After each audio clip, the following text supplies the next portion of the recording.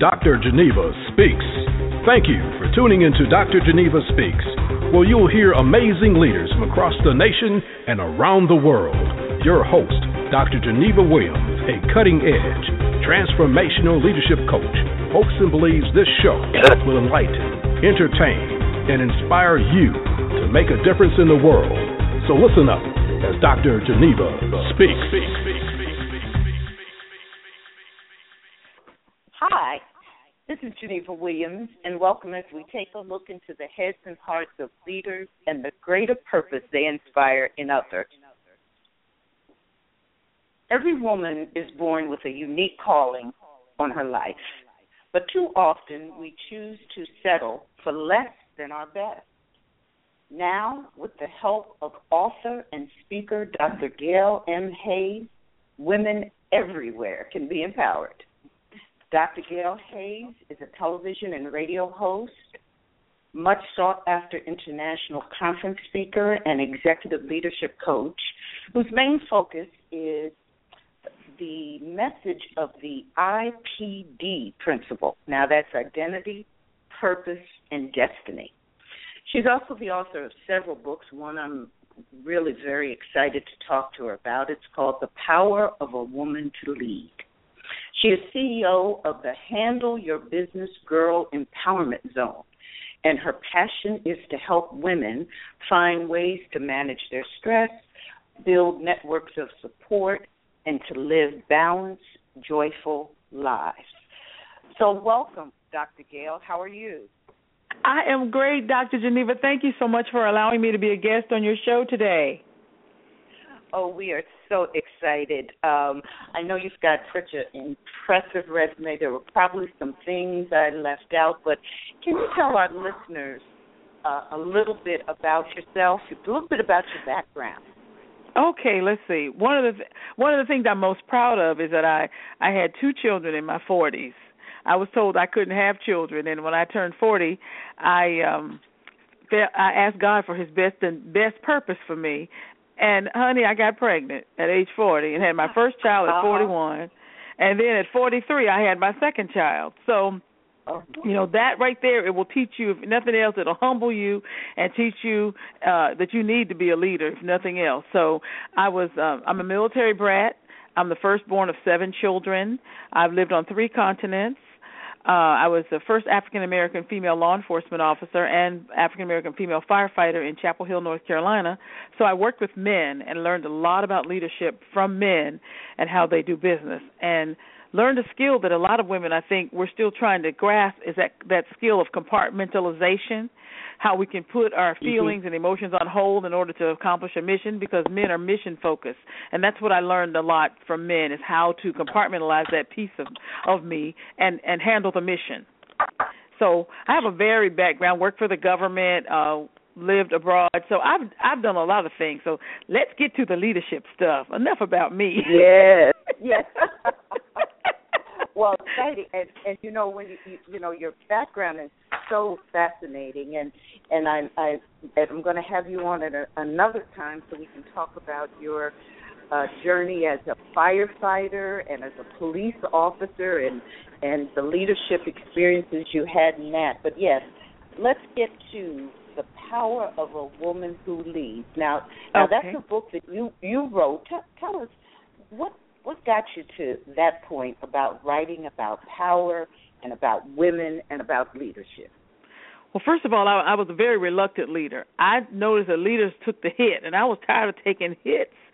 I did not want to lead. As a matter of fact, I like staying in the back and influencing others, you know, influencing those who are brave enough to step into the arena and lead. And, you know, what's so fascinating to me about leadership is that I believe that every woman is called to lead somebody, somewhere, to do something great. Every woman. If you're a mother, you're leading. If you're a wife, you're leading. If you work in the workplace, you're leading somebody somewhere to do something. And so I was a very reluctant leader because I'm the firstborn of 7, so I was always leading, and I was always taking the hit. You know, why did you let her do that? I grew up leading, and then whenever I would get into in an arena of people, I'd always say, well, let's get Gail to do it. I was like, I took hits, and I didn't like it. And so I tried to run from that.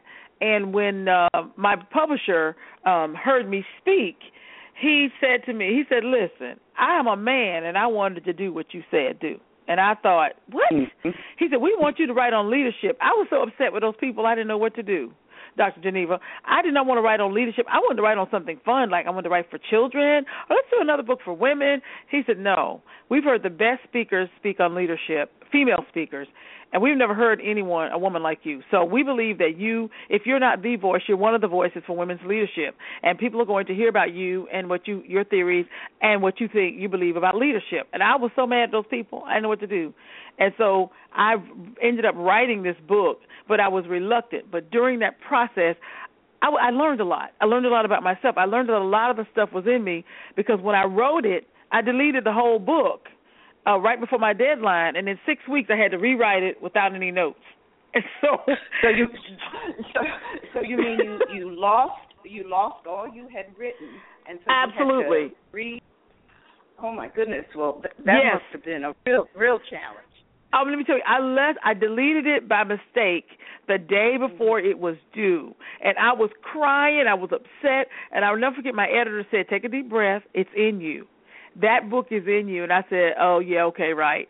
And sure enough, they gave me 6 additional weeks to write, and I wrote it in 4. I just rewrote it. You know what I did? I just sat down and rewrote the book, and no notes, just rewrote it. And surely enough, that was true. Do you think it was better the second time around? You know, I really do, because when I went back, when I go back and read it, I said, ooh, did I write that? Yes. It's like I learned something every time I go back and reread and have to reference the book. So I really do believe that. I think that during the first time I wrote it, I was probably trying too hard. Okay. You know, and so this time I just let it flow out of me. When I wrote wrote it the second time, I just let it flow. I said, whatever I don't know won't go. So. Okay. All right.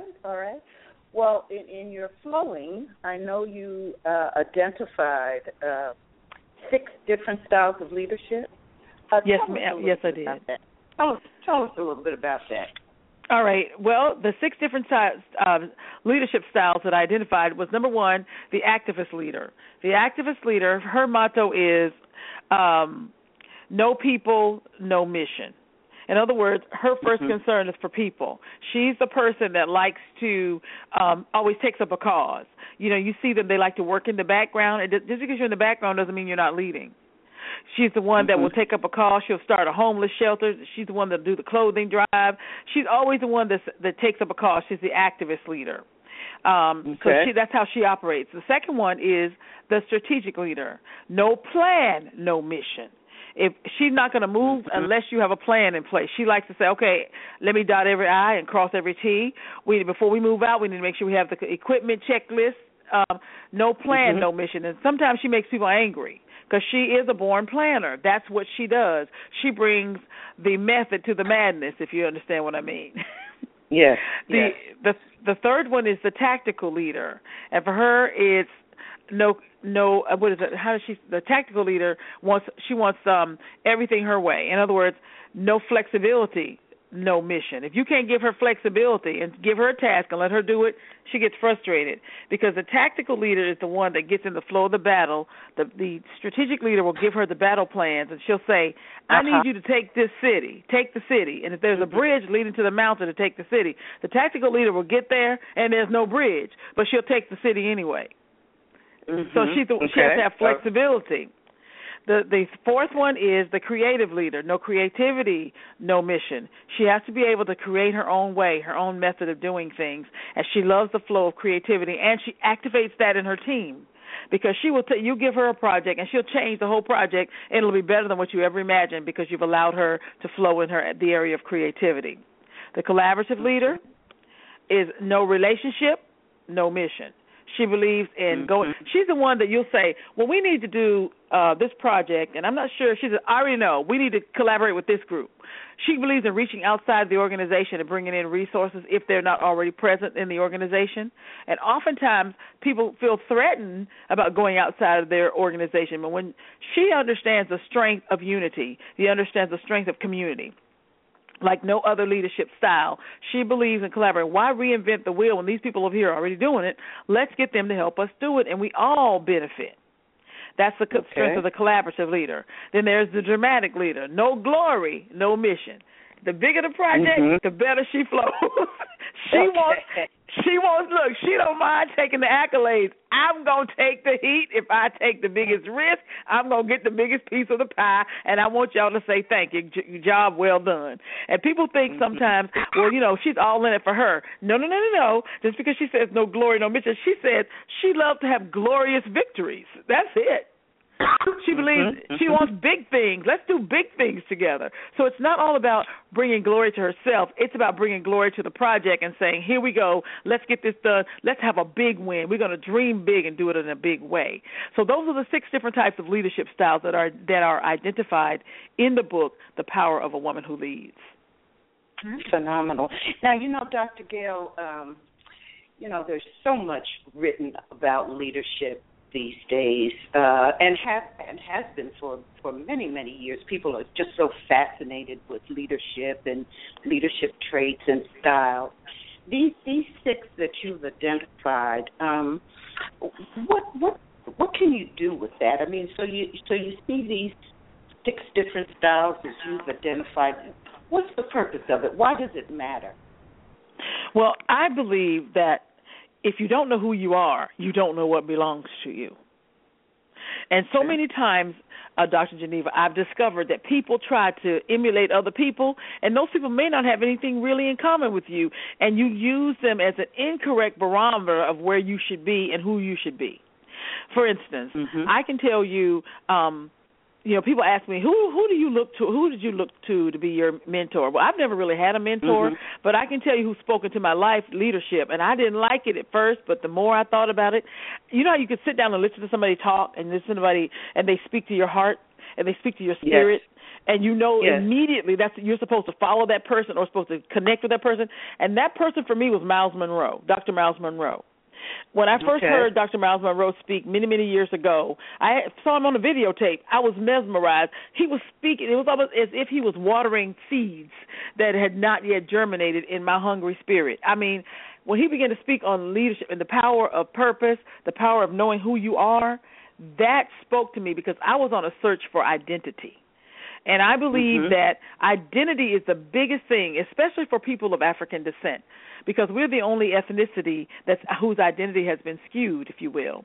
And I was looking for why I was here. I didn't understand who I was and why I was here, why all my stuff was mixed up. And I went on a search for identity. And you know as well as I do, those of us who come from a Christian background, we call upon God, we give him names. Identity is critical when you're talking about someone. Well, even when you speak to your child, you got to know that child's name. And so for me, I want to know who I was. And so for me, even with leadership, how do I operate? What style? Give me a name. Look, when I found out I was a tactical leader, they empowered me. That's okay. That means I can flow. I got flexibility. I can flow. I change the flow of the battle.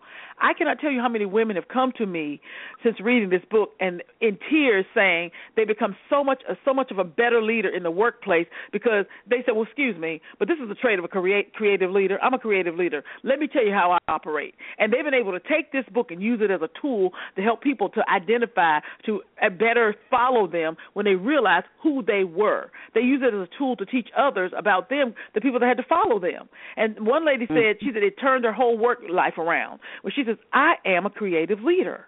And she said, I had people who were strategic leaders and activist leaders working for me, and I learned how to activate them in their leadership because I realized who they were. Once you know who somebody is and what their giftings are, you can better serve them and they can better serve you when they know who you are. So it's all about us knowing what the gifts are and who we are so that we can all get a piece of the pie and win the battle and win the war, if you will, and move forward. Yes, that's so it's about knowing yourself, about, you know, oftentimes leadership, I believe, is is a lot about self-development, and as you're saying, knowing yourself, knowing where you are. And so this is why you're saying these, knowing where you fall in this leadership spectrum is important. I was going to ask you what you identified yourself as, so you're a tactical leader. So, I'm a tactical leader. Tell us a little bit more about that tactical leader. Tactical leaders are born people managers. They are the ones that can sell ice cubes to an Eskimo. All right. They usually come in and inspire others, and they're the ones that you give them a difficult task, and you say, okay, how are you going to get the people on board? They're the ones that usually get everybody on board. Sometimes it's a little difficult for some, but they also have this barometer for people. They're inspirational leaders, more inspirational.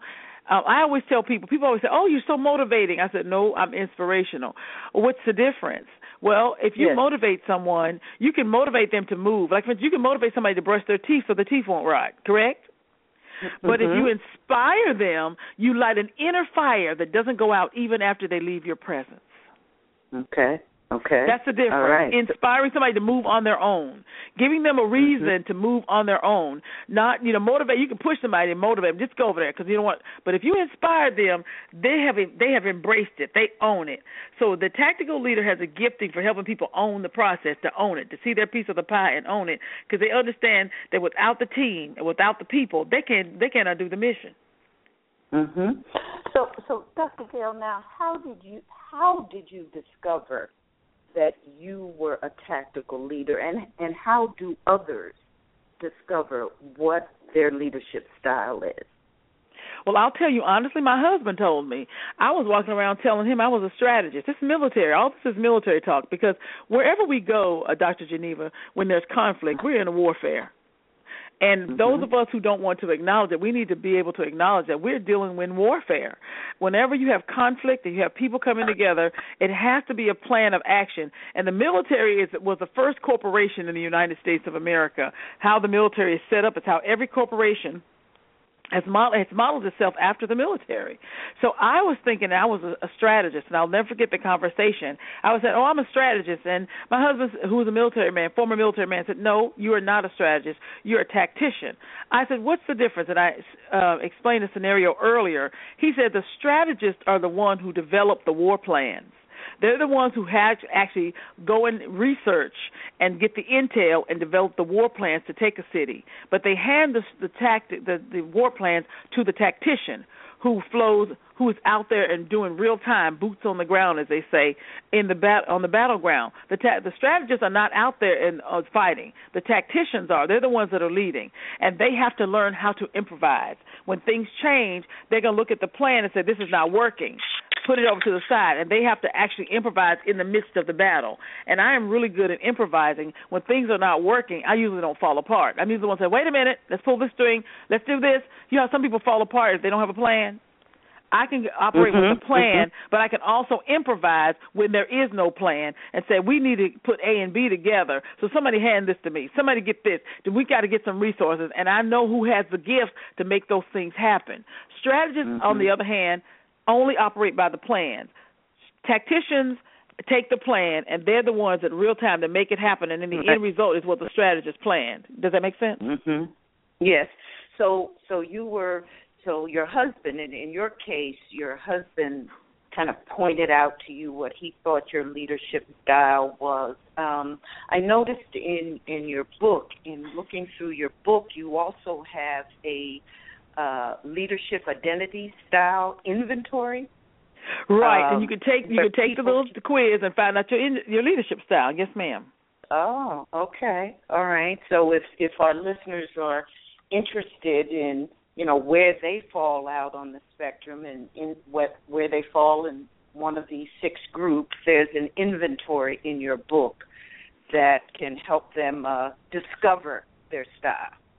Absolutely. If you get more A's, B's, C's, D's, E's, or F's, you discover your leadership style. And most of us have a dominant leadership style, and we may have traits for some of the others, but I learned that most of us have a dominant style that we follow, and we fall back on that. It's a piece of us that's real. Certainly we have traits from some of the others, but most of us operate in our dominant styles.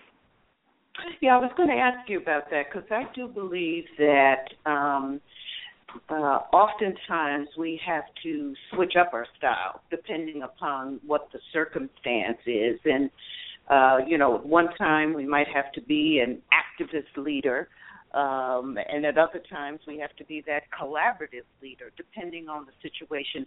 And so what you're saying is that you might have other types of styles, but you have one primary style? I believe that. I've noticed that with most people that I've dealt with, that they have a dominant style, but they have traits from the others. And but most of the time when they fall in the crisis under stress, we operate in that dominant style. We try to be more collaborative. Some of us might try to be more the activists. Okay. But most of the time, if you're a leader, you're going to have people around you who are going to operate in those other styles. And what the great leaders understand and know, they can release that part. In other words, if I'm a tactical leader, when I realize that we need some strategy, I'm going to look for somebody on my team who has that strategic leadership style to take that piece from me, because it'll slow me up. And so on and so on. If we have an activist proposal that's before us, I'm going to say, okay, that's your you're in the forefront of this. Tell us how this is going to look. And because I'm a tactical leader, I have no problem with that. So I think what great leaders do, they surround themselves with other leadership styles that are different from themselves, and then they can know how to divide the pie, if you will, so we can all have some.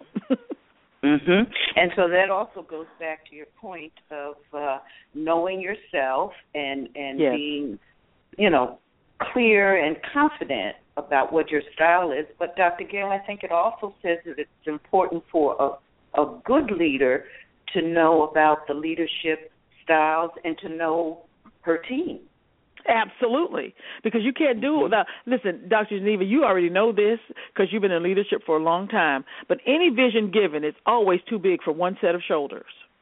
That's any right. vision given is always too big for one set of shoulders. And so when I'm getting ready to do something, I always look for other sets of shoulders because that thing can get really heavy. Yeah, and the hits just keep on coming. That's right. Dr. Gail, also, I found very interesting in your book, you talk about 5 leadership facets of successful leaders. Can you talk a little bit about that? When we say leadership facets, are we talking about traits or aspects of successful leaders? What's all that about? Well, as I was studying, now, we all, leadership to me, the theory behind leadership can be subjective. Depends on who's looking at it. I just happened to, when I was looking at it, it reminded me of a car. It just really did. I just began to think about being in this car, and I thought about, okay, when I'm doing leadership, am I leading all the time? And for me, the answer is no. Sometimes I have to rest. And I said, when I started resting, I said, I have to be activated. So the first leadership facet for me was activated. Leaders perform their best when they're faced with a challenge. Most leaders love challenges. They see challenges as opportunities. So challenges oftentimes activate leadership, because that's when people start standing up. And then when you're confronted by that, when they're confronted by a mission, they can choose. They choose that. People have to choose to act. So activation is the first facet. The second one is direction, and that's inspiring others to share your vision. When you get ready to do a task, you have to have others to share in your vision. And it's important how we choose our teams. And as I said, I think I reiterated that earlier, having strategic leaders, collaborative leaders. I like different types of leaders around me. And so they help you when you're having that direction. You got to be able to share that vision with your team. And then you have to inspire them to act. And by inspiring them, you have to empower them also to act. You got to release them to work in the area of their gifting. Sometimes leaders hold on to things too much. We hold on to things too close to the vest. But we have to learn how to empower those people around us. And let me tell you something, they will come up with something totally off the chain and brilliant if you allow them to operate in their styles and to empower them to act. And then there's the training and development, also showing them how you want it to act, showing them and say, look, I need this bridge going here, this going here. They will build a stellar bridge because you may not be a bridge builder. You may be a tactical leader, but you need a bridge. You got to get those who are engaged in that. And then, of course, the rewards and recognition. You have to learn how to reward and encourage people. So many times people forget to say thank you. Thank you. Even the words thank you means so much to people that you have acknowledged their contribution. I know that for me, when people do not acknowledge my contribution to a task, that really bothers me. And I'll give you really case in point with that. Even in my family, I'm the firstborn of 7. Well, my mother told me that I didn't do anything. She said, you didn't do much when you were growing up. I thought, wait a minute, I'm a firstborn girl of 7 children.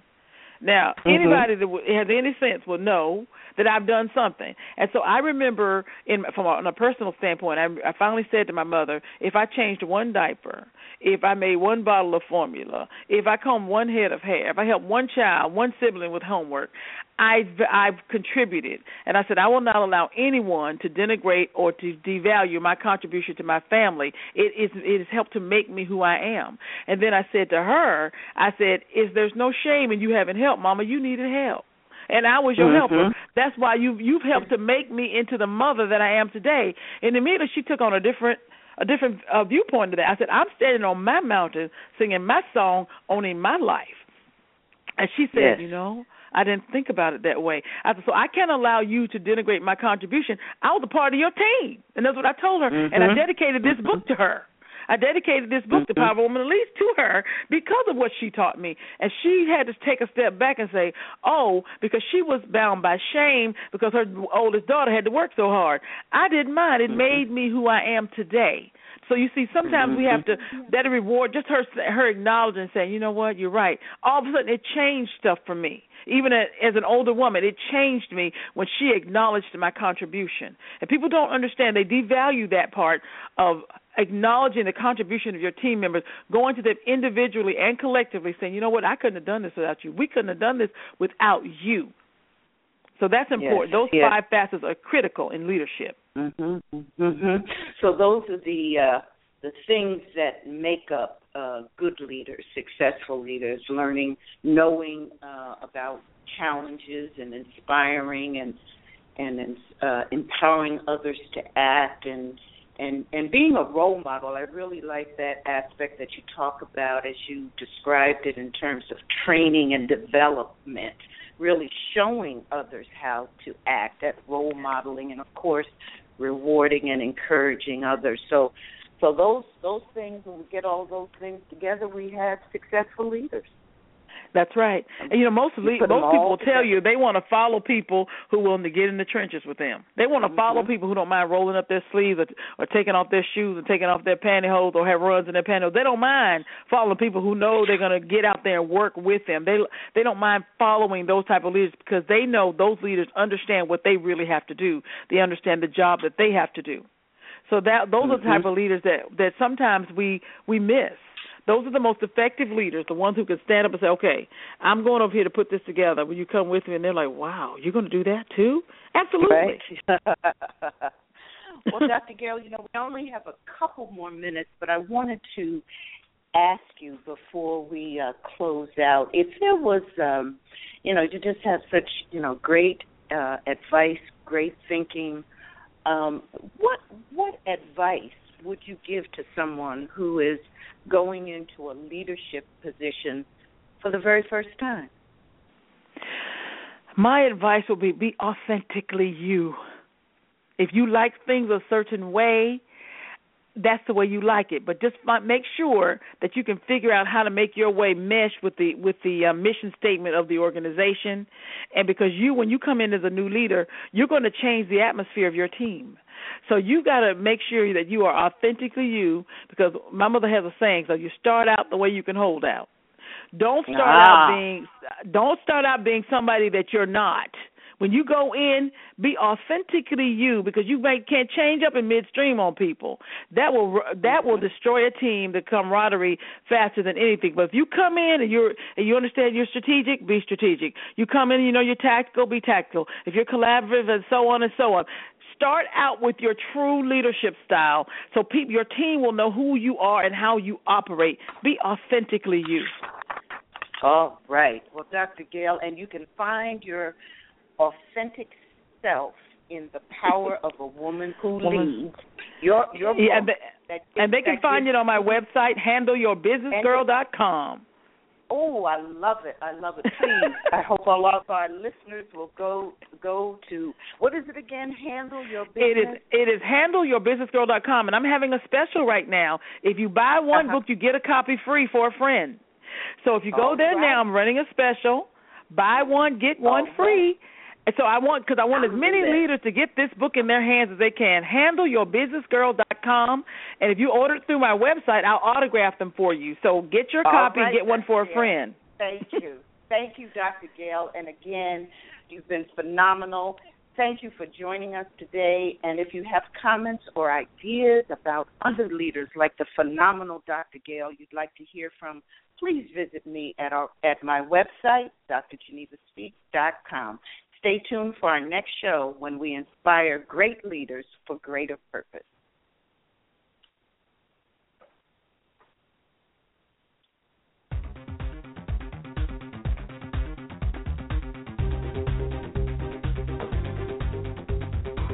Thanks for tuning in to Dr. Geneva Speaks. Dr. Geneva Williams, an expert facilitator and leadership coach, lecturer, and keynote speaker. For more information on Dr. Geneva, visit her online at www.drgenevaspeaks.com. That's drgenevaspeaks.com.